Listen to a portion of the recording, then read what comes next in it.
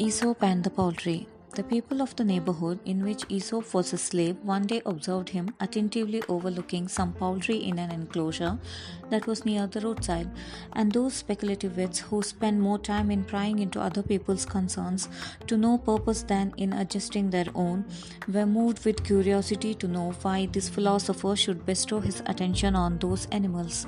"I am struck," replied Aesop, "to see how mankind so readily imitate this foolish animal." "In what?" asked the neighbors. "Why, in crowing well and scraping so ill," rejoined Aesop. Moral of the story is mankind is often no better than animals.